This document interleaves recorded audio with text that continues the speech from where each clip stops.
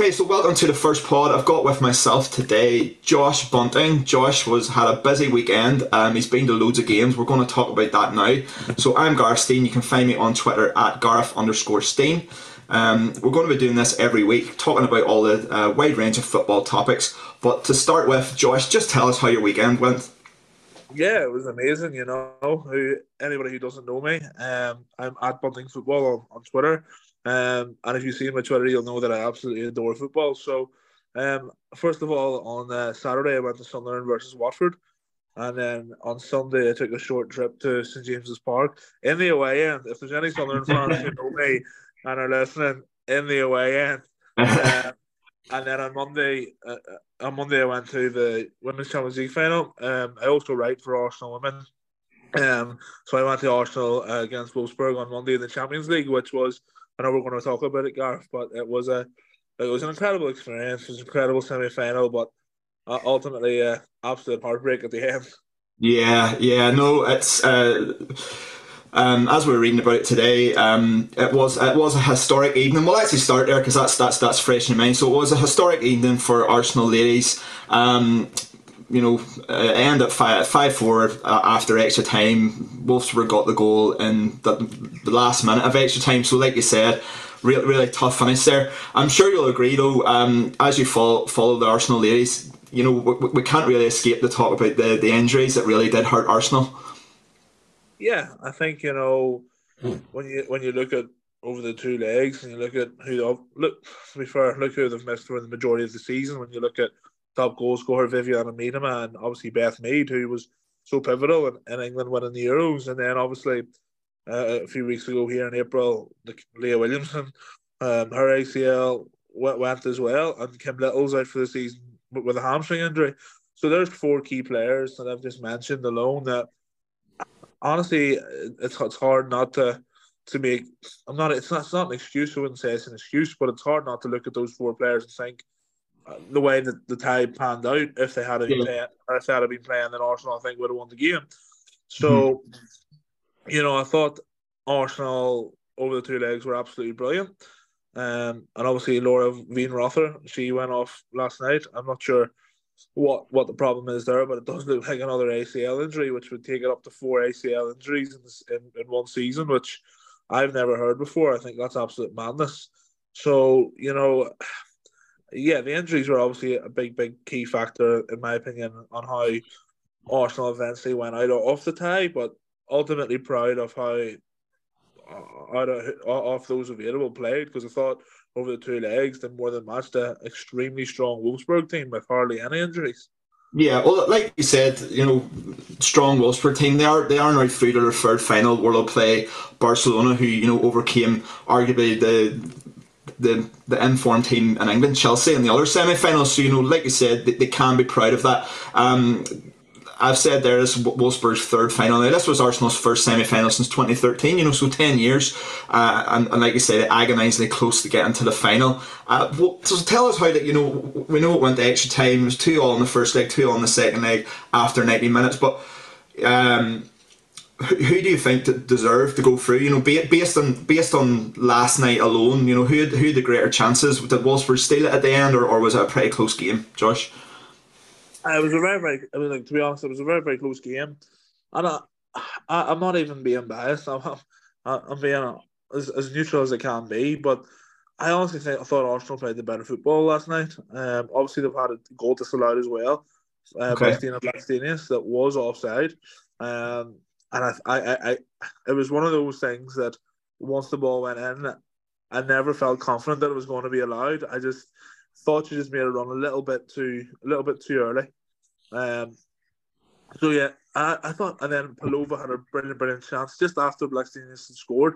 Ball by Katie McCabe into Palova, who just took an extra touch, and if she gets a shot away, I think she scores.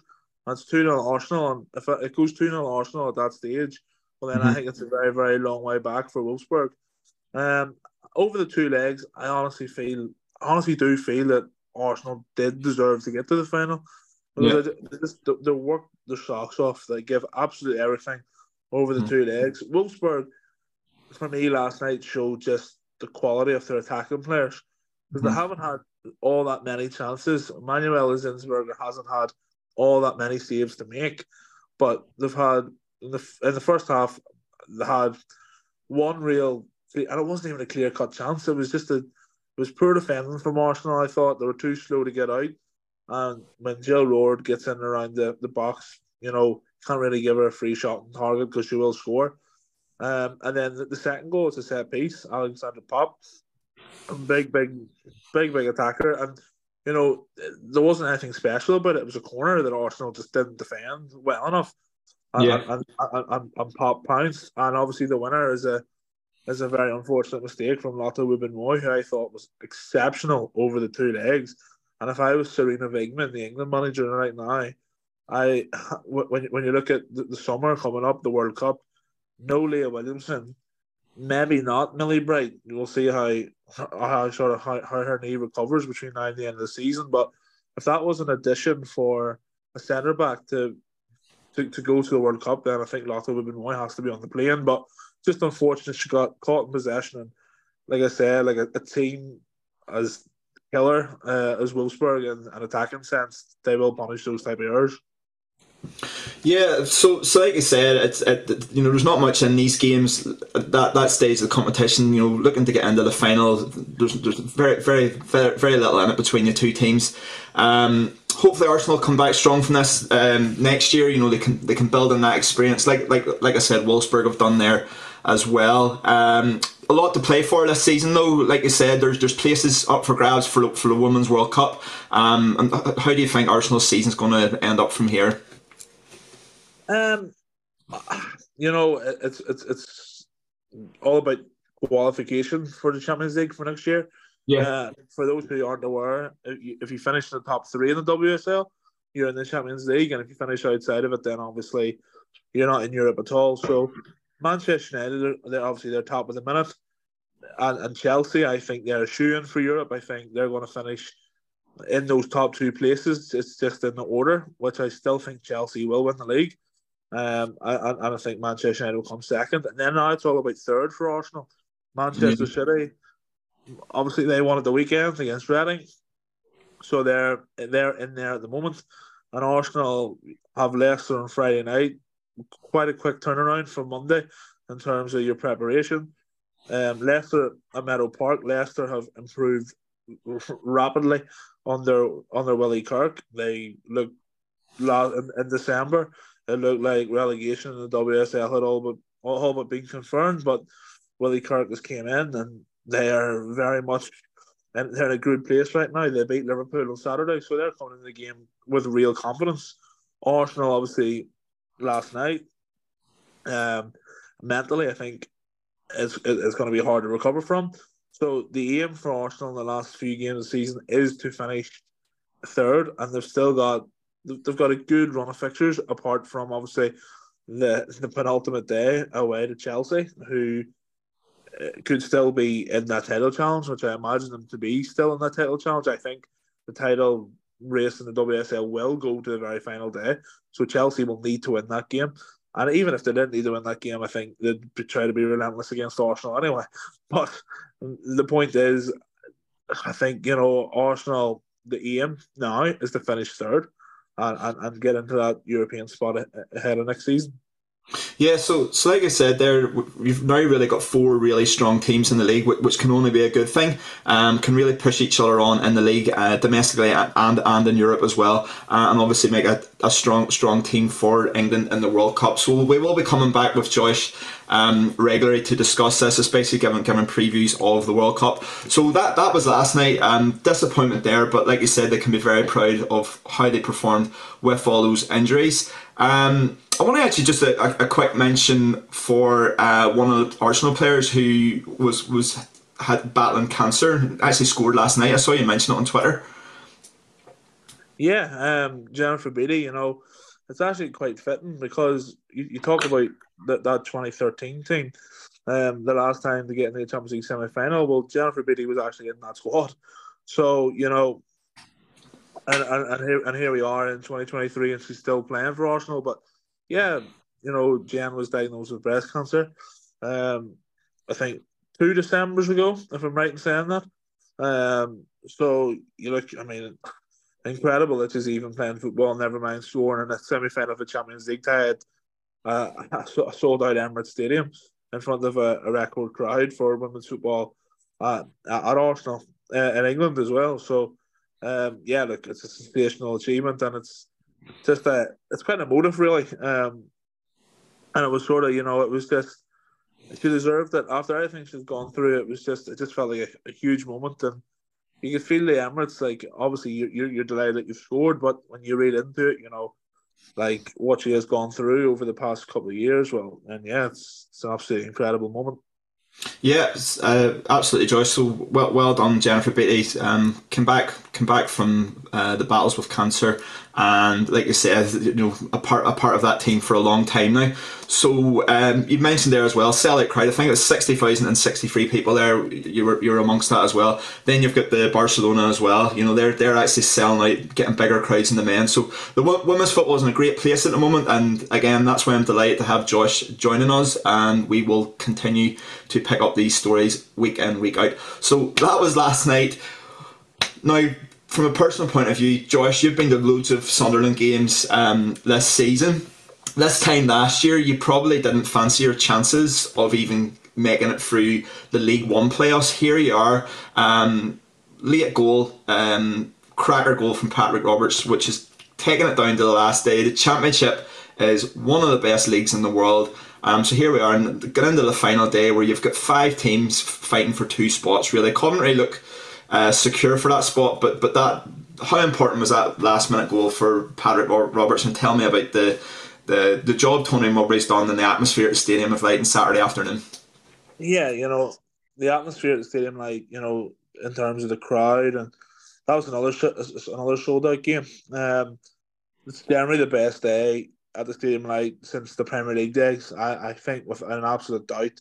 Last year we had Jermaine Defoe coming back, and his his home debut, the return of the king sort of thing, against Doncaster Rovers. That was an unbelievable crowd. But I still think you're in the Championship, you're fighting for the playoffs. The feel good factors there at the club at the minute.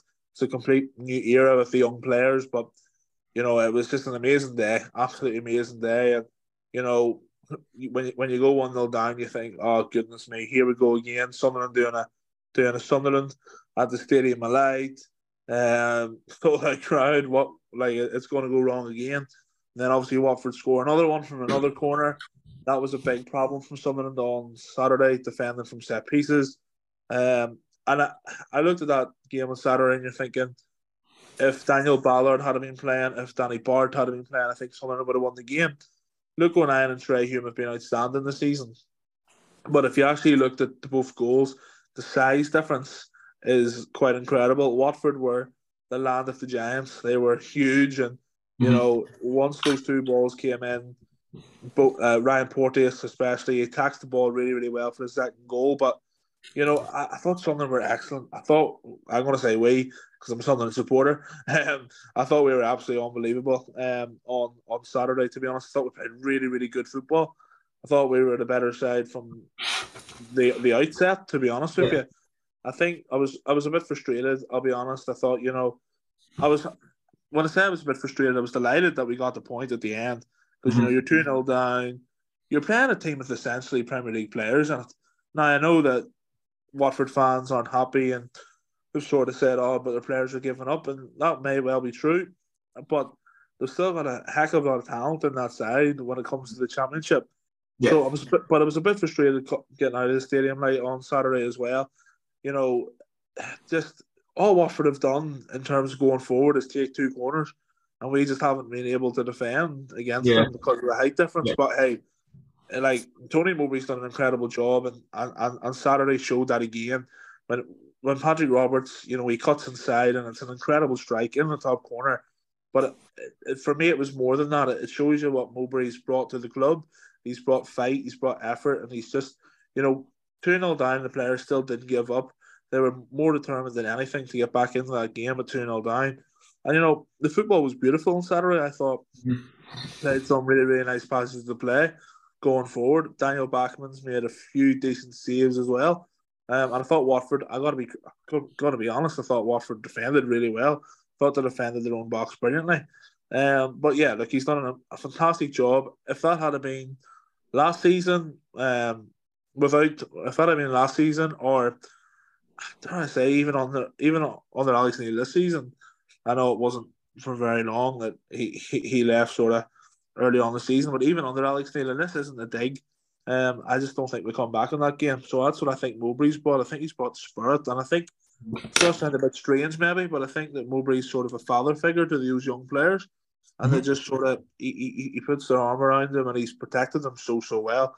So I've loved the work that Tony Mowbray has done at Sunderland. I think everybody sort of knows who knows me. I think he's my favourite manager in many years, and I mean many years. I just think, his whole demeanour, his personality, and just what he brings to the club it's just been a pure uplift of just refreshing. Yeah, I mean, for a lot of neutrals, a lot of people who don't follow the League One, I mean, these days people will maybe associate Sunderland with the Amazon documentary, where you're looking at people on Premier League salaries playing in the Championship, and probably not just like Tony Mowbray, like you said, Alex Neil was there before. You've had other managers, but I would like to probably give some credit to the Sunderland owners, because they have really turned things around of how they've changed the culture at the club, replacing those sort of overpaid prima donnas with younger players. Sunderland seems to be a bit of a place where maybe clubs like Man City feel comfortable loaning out their players because they feel like they're going to get game time, they're going to get the experience they need. And also, Sunderland have just built a really good young team. But like you said, Tony Mowbray's, the father figure that sort of gelled it all together. Yeah, no, he absolutely is. And like you said, like the clubs like Man City and obviously Manchester United have loaned us players, and because they know that we're going to develop them. That Manchester United loanee has he's certainly made a big impact. Yeah, for anyone, we know Josh he's talking about Ahmed Diallo there, and you can actually find Josh. You'll find if anyone knows Josh, he's out and about at these games. He always gets a picture taken with someone. So Josh's picture of Ahmed Diallo, so you can check that out on Josh's Twitter. But yeah, what a player to have, and fair play to him for dropping down to a Champions team that probably didn't really have ambitions for promotion, but the player and the club are allowing that to happen, and that's like what I said. Sunderland is a place that players feel comfortable going to, knowing they're going to get game time. Yeah, absolutely. And I we'll speak about Ahmad. When it was first announced that Sunderland were interested in him in August, I was really happy with it. But for the life of me, and I'll be completely honest, I never expected him to make the impact that he has made. I knew he was a good player. Like, obviously, I'd seen glimpses of him at Manchester United. He scored in the Europa League against AC Milan. And then obviously went to Rangers. That Ross County debut looked electric. And maybe it just didn't work out at Rangers. Maybe for whatever reason, I think, the Old Firm game or the Glasgow Derby or whatever it's called nowadays. But we'll not get into the politics behind that. I think, the Celtic beat them 3-0 at Parkhead, and there was a lot of Rangers fans that give Diallo a lot of not abuse is the wrong word, but made him sort of a scapegoat in that game, and he kind of never recovered from it. He had a sort of the end of his Rangers spell, he started to perform again.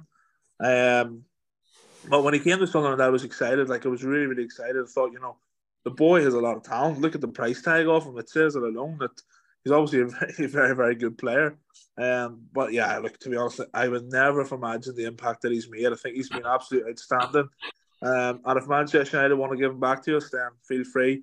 Please do. But look, I mean, yeah, he's been absolutely fantastic. And then you've got other loan players. We had Jack Clark. Obviously he's a permanent signing now. But when I looked at Jack Clark last season in League One, I thought you're a good player.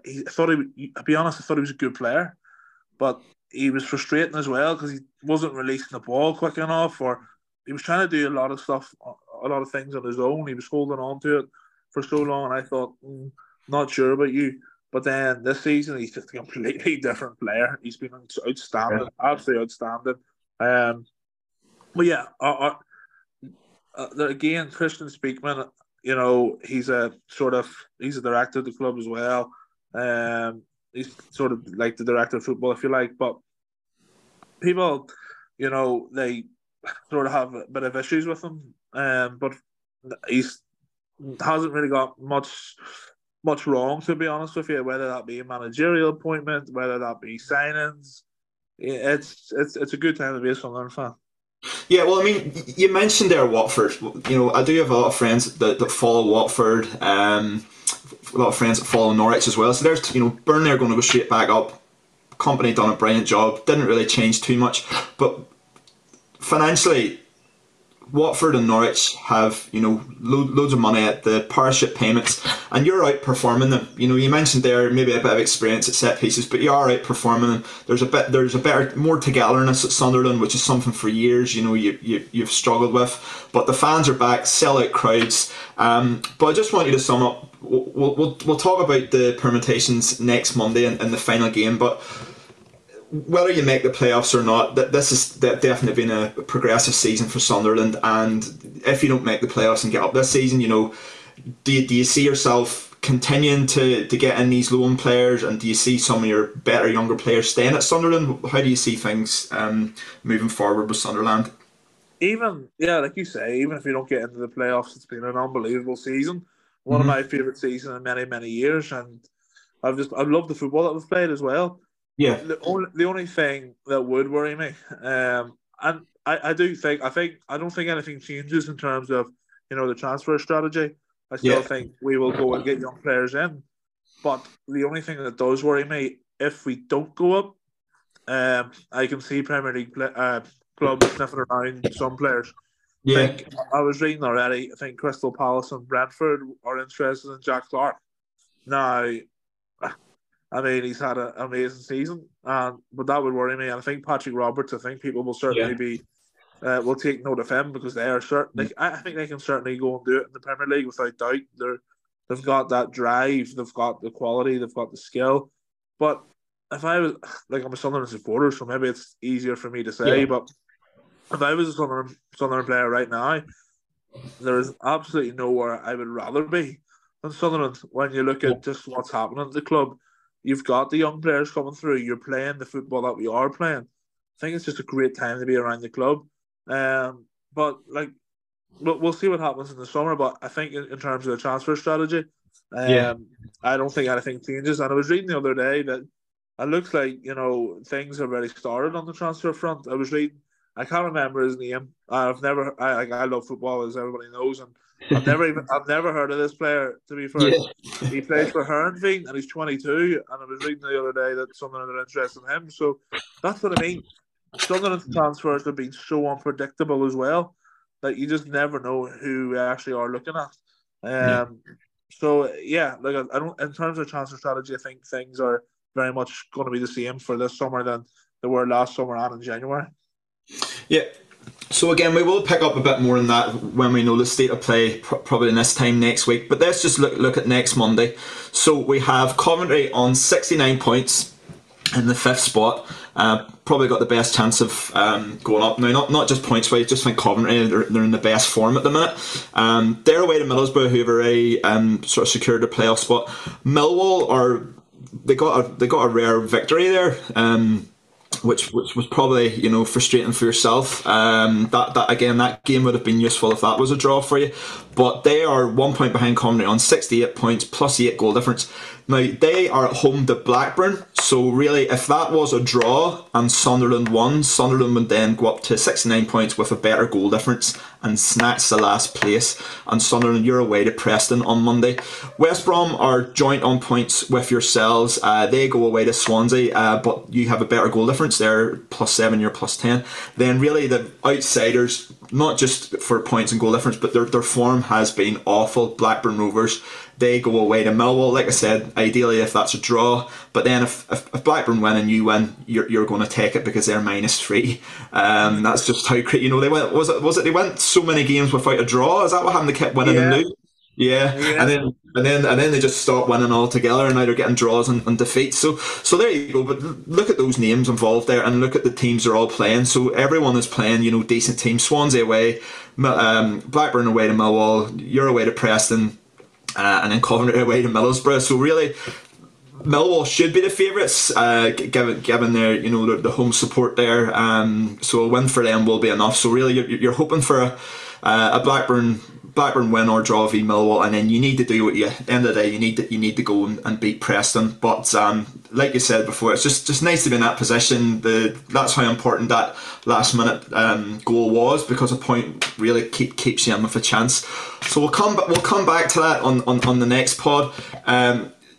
You did pick up another game at the weekend, like you said. You climbed the famous away end at Newcastle. So what a time to go to St James's Park. I know you're a big Sunderland fan, but Newcastle, when they weren't doing so good last year, I didn't really like to see how things were working for them under Mike Ashley. At the time, I was delighted for them getting the takeover. And although it's pushed Spurs out of the top four this year, it doesn't really bother me anyway, because I think that's what we need. We need a full reset. But Newcastle have proved that you're able to do that in less than 18 months. You're able to go out with smart recruitment, a good manager, and give him the full backing. The owners haven't really got heavily involved. They're not trying to undermine the manager the way Todd Bowley did with Tuchel, trying to get Ronaldo in. They've just went and got players that are used to the league, players that Eddie Howe wants. And then if you look at the other side of things, look at Chelsea spending, look at Everton spending, and they've went backwards. Newcastle have, arguably the only player that Newcastle have bought that hasn't stayed in and around the first team was Chris Wood, but he did serve a purpose last year. But every single player Eddie Howe has signed, and especially now Isaac is getting games, they just look like a Champions League team. So tell us a bit about the game, Josh. You were there as a neutral. Southampton took the lead, which was probably good as well, being in the away end, but Newcastle showed their class in the end. Yeah. First of all, that climb.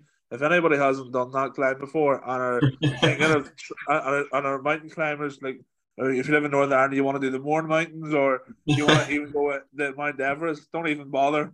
Just go to Newcastle upon Tyne and try walking up them steps. Yeah, it was a crazy climb, but on the game itself, the first half I thought Southampton were excellent, and I thought they've just drawn 3-3 away to Arsenal, title contenders. Their confidence is up, and I thought they looked really good, like really really good. They were quick in for tackles. They were aggressive. Nick Pope's made a few good saves actually in the opening 10 or so minutes of the game. You're like, oh, Southampton really do fancy this today. I thought Romeo Lavia was really, really sharp in the middle of the park. He was moving the ball. Stuart Armstrong was bright. He obviously scored. Good ball in, and Stuart Armstrong reacts and he taps it in the net. But when you look at it, Newcastle going forward in the first half, Isak, they did pose a threat. Anthony Gordon had a glorious chance. He got one-on-one, and he just needed to slot it in, and he hits the post. And then at half-time, Eddie Howe shows what a good manager he is. And it was a strange one anyway, because I think, Callum Wilson is Newcastle's best striker in terms of goals. I think Isak works really, really well out in the left. I think, when they've played alongside each other, Isak out in the left and Wilson sort of more central, I think that has really, really worked well. And we saw that again in the second half on Sunday afternoon. Anthony Gordon's brought off at half-time. Justified, in my opinion. Thought he was poor. I really did. I thought he was poor. I thought he had some great chances. And I think for a player who, and we're going to talk about price tag again, 45 million, or I think it was 45 million that Newcastle paid. Yeah. I think you got it. You have to score then. You have to take those chances. But anyway, when Wilson came on, Newcastle were unbelievable. They just completely changed. Yeah. He completely changed the game. Newcastle were aggressive in the press. They were outstanding in the press. And Southampton, they just couldn't deal with them. It was only a matter of time before Newcastle did equalise, which obviously Callum Wilson tops up and does, which is a really good finish as well. Because he if you watch the replay, the ball comes in and he slips. So he actually slips, and then he gets but he has to react real quick to get a shot away, and it's an excellent finish. The second goal is a mess from Southampton, and that's probably why Southampton will be a championship club next year.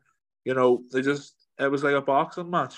It was, the pressure was just telling. It was, Southampton were getting boxed onto the canvas, and it was only a matter of time before Newcastle did score, which they did. Really poor defensively from Southampton, and then they crumbled from then. They just crumbled from that situation, and then Callum Wilson goes and gets his second of the game. Really nice composure, but again, awful Southampton defending. And when you defend like that, when you're in their situation, well then, to be honest, and I don't want to sound harsh, but you do deserve to be relegated. So yeah, you have to praise Eddie Howe. Half time, he made the change, and it won them the game. Absolutely. He has set the bar high for himself. It will be interesting, if we get to around Christmas time, they're maybe not doing so good in the Champions League group stages. They're sitting around 7th in the league. So I think that's going to be a test on the ownership. Are they going to follow the Chelsea model, which did work well under Abramovich, but maybe not so under the new owners? Man City, hopefully it's not a bit of a Mark Hughes situation where, he was given all the money but not enough time to get further with the players just because they got pipped to 4th place in 2010. But Eddie Howe, English manager, young, a few other teams, I think Everton looked at him. I think he's some connections with Everton as well, and they didn't go with him. Everton's recruitment in players and managers has been awful, so Newcastle have got a lot right. There was a lot of criticism of the ownership, but they do seem to have good football people in there making the right decisions. Like you said with Sunderland, once these good decisions start happening, things start moving upwards. You mentioned there as well about Newcastle's attack, starting to see Isaac and Wilson together. I think now the shackles are off, they're looking, definitely got top 4. They should really get 3rd now with Newcastle's or with Man United's fixtures. So I think now Newcastle, they're starting to steamroll teams, and interestingly they could start to just play. With Joe Linton getting goals there as well, but he's kind of your hard working midfielder, but he's now getting the goals which he was originally brought in for. I looked at them the other day and I thought they've got like 4 or 5 attackers on the pitch, no wonder they're getting so many goals. And then, like you said with Southampton, if they're both going at each other, and Southampton just can't get goals. They don't really have an out and out goal scorer. Newcastle have a couple now. Like Isaac's only started so many games, and he's got a good return. Callum Wilson's goal return is brilliant. But yeah, it is. I think it's good for English football having an English manager doing well. There's not many of them about, so another one to test themselves in the Champions League next year. Newcastle deservedly so. I think a lot of other clubs like Spurs, Chelsea, Liverpool, many other teams can look at them as an example that you can turn things around. If your fans listen to this now, I'm a Spurs fan. I'm on my knees, but we know why. There's the recruitment's not been right. You're saying there about Sunderland, Tony Mowbray might not be there next year. You don't know what league you're in, but you're looking at players already from Heerenveen. I think that's what clubs that are operating well. They're not waiting to see what position they finish in the league for their budgets, even though it shouldn't be up for debate anyway. They're getting so much money from TV in the Premier League regardless. They shouldn't be looking at European football for their budgets, in my opinion. But definitely what Newcastle have done, what Arsenal have done this year without Champions League money, they've attracted big players. Everyone says, Liverpool need to get Champions League to get Jude Bellingham, Spurs need to get Champions League to get this player. That's nonsense. Arsenal and in other years, Liverpool, Chelsea have been outside the Champions League and then went on a title charge or done well in the division the next year. So that's my opinion on things. Just really a credit to the Newcastle ownership. People might not like the sport washing idea, but personally, they're doing it the right way so far. But like I said, the test maybe comes next year to the ownership, depending how they get off to the start next season. But I can't see any reason why they're going to struggle unless they make sort of maybe. Like you said, Anthony Gordon there, maybe that's the home. You pay the premium because he's an English player, 45 million. But Kieran Trippier has been an unbelievable signing. Great player at Spurs. I wouldn't have called him a leader, so looks like he's took a lot out of Diego Simeone's. Some people phone into the football phone-ins every week complaining about the dark arts of Newcastle, the time wasting. I bet you Kieran Trippier's got a lot to do with that. So we'll cover a couple of other things here as well. Anyone that doesn't know Josh is a big Cliftonville fan. He does cover a lot of local football as well. He's been to a lot of Cliftonville games home and away this year. So Josh, what's your thoughts on the next Cliftonville manager? And maybe a bit of a tribute to Paddy McLaughlin as well. Yeah, first of all, I think Paddy McLaughlin worked wonders at Cliftonville. When you look at our budget, it was, when you look at Larne, you look at Glentoran, you look at Linfield. The budget is one of the lowest in terms of those top 6 clubs. I know you're a Coleraine fan, Gareth, as well, so you'll know where I'm coming from here. But it was always going to be extremely hard for Cliftonville to compete for a league title. Now, last season, obviously, I was on Facebook the other day, and the way memories things come up. So hit the memories, and a year ago today, or whenever I looked at it, it was the last day of the season. I was at the Oval, and Cliftonville had just finished second. And last season, obviously, we won the League Cup, and I was coming into this season thinking, how do we realistically improve on that? Yeah. We knew that Larne had improved. They brought in Leroy Miller, and who's obviously got Player of the Year. And I've been a big advocate for Leroy Miller. I think he's outstanding. And I think that was the missing piece in Larne's puzzle on how they went on to actually win the league this year. How are you going to compete with Linfield? How are you going to compete with Glentoran with the money that they have? And I think even this season, we've had a bit of a mini meltdown towards the end of the season, but it's been another great season in reality. To even be up there and to even be in that same sentence as Cliftonville are in a title challenge, that still baffles me. The players have given everything week in, week out. Now, obviously, that we're going into the European playoffs. After this Sunday, the 7th of May, is the Irish Cup final. Crusaders and Ballymena United. Obviously, we await to see who loses that, to see who's also, if Crusaders lose it, they are in the European playoffs, and if they don't, then they're straight into Europe. So we will play Coleraine, I believe. If Crusaders win that, it's Cliftonville Coleraine. That'll be some crack on this podcast. And then we have Linfield against Glenavon. But we'll see. Like if Ballymena win it, then it's Cliftonville and Crusaders. So we've still got Europe to play for. I think I'm a bit pessimistic at the moment when it comes to Cliftonville. I just can't. It's very difficult to see how we get into Europe. I just think with the form that we're showing towards the end of the season, we lost momentum at the worst possible time.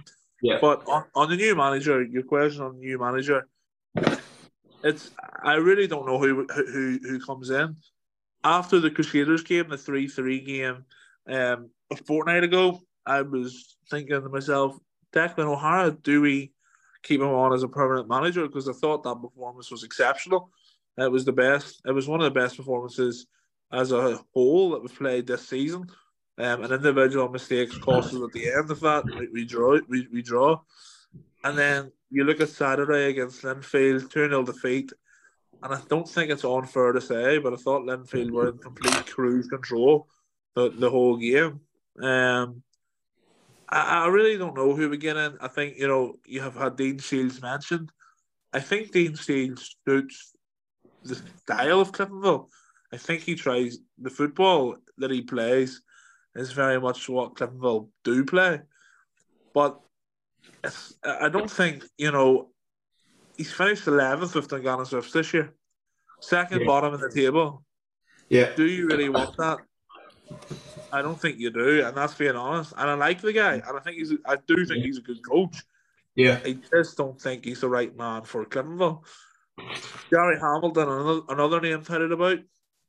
Would I be happy with that? Absolutely, yeah. But somebody actually sent me a message last night and said, who do you want? And I honestly, I said, I want somebody that nobody's ever heard of. And that sounds mental, but I want something completely unorthodox, Yeah. something out of the blue that that you don't know what to expect. And you sort of just go sort of on another journey. Because if you're getting Gary Hamilton, you're thinking, right, we're going to produce a lot of young players, which is great, and that's what I want. But you're sort of expecting to sort of continue that work that Paddy left on. You're sort of expecting Gary Hamilton to pick that back up again. But with a new manager, I think you've just broken the jigsaw and you're starting to rebuild again, which I think is what Clifton need. So I don't know. To be honest, I honestly don't know who I want in as Clifton manager, but I want it to be somebody that not many people have heard of, and it's sort of be something completely rogue and something unorthodox, and you start again.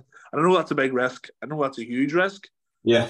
But I think it would be the best possible way for Clifton to go down that route, to sort of rebuild and go again, a new play style, etc., etc., etc. Yeah, absolutely, Josh. And you mentioned Cliftonville's form there post split. Like I said, as a Korean fan myself, Korean are not in the best form at the minute. They only picked up their first win post split against Larne, who already had won the league at the weekend. Good crowd there again as always at the showgrounds. 3-0 win. A lot of my friends stayed around the ground after they had the 2004 Irish Cup winning squad there. So a few of my mates chatting to Big G, Gareth McCauley, who's part of that squad. There's always good feel factor around the club. Great, well-run club these days.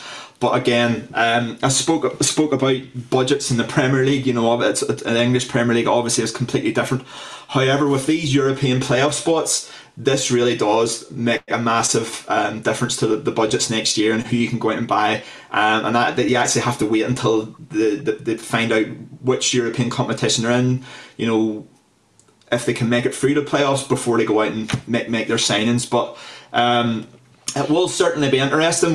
When we got together about starting off this pod, we were actually going to talk today or last week about the Warren Point Dungannon playoff.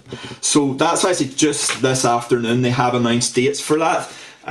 So that's potentially going to be the 30th of May and Saturday the 3rd of June. But again, that depends on the decision. So we'll not go into too much about that. But potentially, we're still waiting to find out whether or not Warren Point are going to be in that playoff. But you mentioned there as well, Dean Shields. So Dungannon, in my opinion, lucky to have not avoided straight relegation. I mean, I think if the league had went on any longer, I think Portadown had picked up a good bit of momentum there. We saw a bit of Irish League behaviour at the weekend there. Fair play to Glenavon fans. They did like a mock funeral for Portadown. They had a red coffin there celebrating their rivals' relegation. But I think a lot of people will miss Portadown. It was mentioned there when Larne won the league, first time the league's left Belfast since 2002 when Portadown were the winners. So Portadown do have a lot of history. Had their admin errors, which has cost them relegations before, but this time they've went down fair and square. We'll wrap things up for today's pod. Couple more local stories. So we've got Ivan Sproul, 42 years old, former Rangers player, scored in the Junior Cup for his local side, Dergview. So tell us a bit about that, Josh, about the game. Yeah, obviously, I had a friend who was at that game, and he was texting me updates, and he texted me Ivan Sproul has just made it 1-0 Dergview, and I sort of stopped for a moment. I was on the train into London for the Wolfsburg game, and I sent them back a question mark. Ivan Sproul has scored for Dergview. I'm thinking, is he still playing football? So hey, look, incredible that he's gone to Windsor Park and 42 years of age, and I think he scored twice, didn't he? He did indeed, yeah. I mean, for any of the younger listeners, Ivan Sproul scored a hat-trick for Hibernian against Rangers in 2005. Now, famously at the time, a lot of his family were in the Rangers end, and he had just scored a hat-trick for Hibs. But yeah, he went on to play many times for Northern Ireland, scored a few key goals for him as well. But yeah, still playing, and doing well, giving a bit of success to his local team, Derview. Another one as well I'd just like to mention is Connor Bradley, and again it goes back to when we're discussing Sunderland and how a player can get the right loan move. Now Liverpool will probably be looking to get their players loaned out to Bolton again, because Connor Bradley has just got the young player, players player and player of the year hat-trick. So that's a credit to Connor, but that's also a credit to both Liverpool and Bolton for making that happen, and hopefully there's loads of other young players. We're at a time now where the Northern Ireland have got Michael O'Neill back. Michael renowned for getting the young guys in, getting them capped, and obviously taking a close interest in their club careers as well. Now, again, you were at the Emirates last night, great crowd, but we also had a great crowd a few weeks ago in the Youth Cup. I think, am I right in saying, Joyce, was it 30,000 or 20,000 were at the Youth Cup final of West Ham versus Arsenal? Actually not sure about the attendance, but obviously I remember the game. I think it was a big crowd, but some local interest there. So former Korean player, and as a Korean fan, there is a lot of interest there as well, because if Patrick Kelly goes on to play for Northern Ireland and get first team appearances for West Ham, Korean will benefit financially for that. But he was involved along with Callum Marshall and Josh Briggs as well. So 3 Northern Ireland youth internationals all involved as West Ham won the Youth Cup, which is great to see. And I know David Moyes does have a big affiliation with Northern Ireland. He's always over at the Milk Cup and things like that as well. So great to see these players involved, and I think there is some interest and a few other Northern Ireland players as well there. You mentioned Daniel Ballard as well at Sunderland.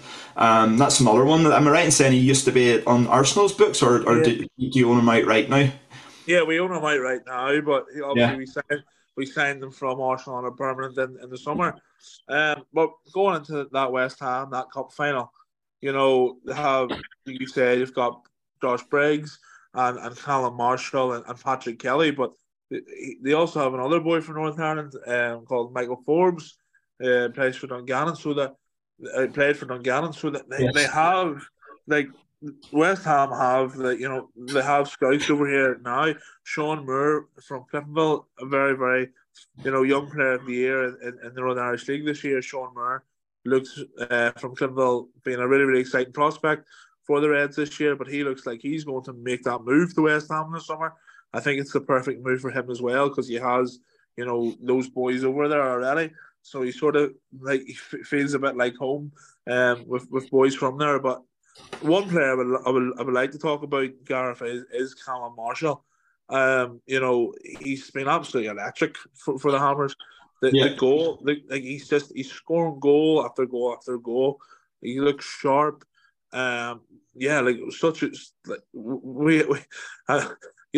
Ireland in recent years after Healy have struggled with strikers, and I think Callum Marshall could be the next big one on the block. And I don't want to put too much pressure on the kid, because he's a young boy and he's developing. But if you look at his goals this season, I think there's a very, very special talent in there.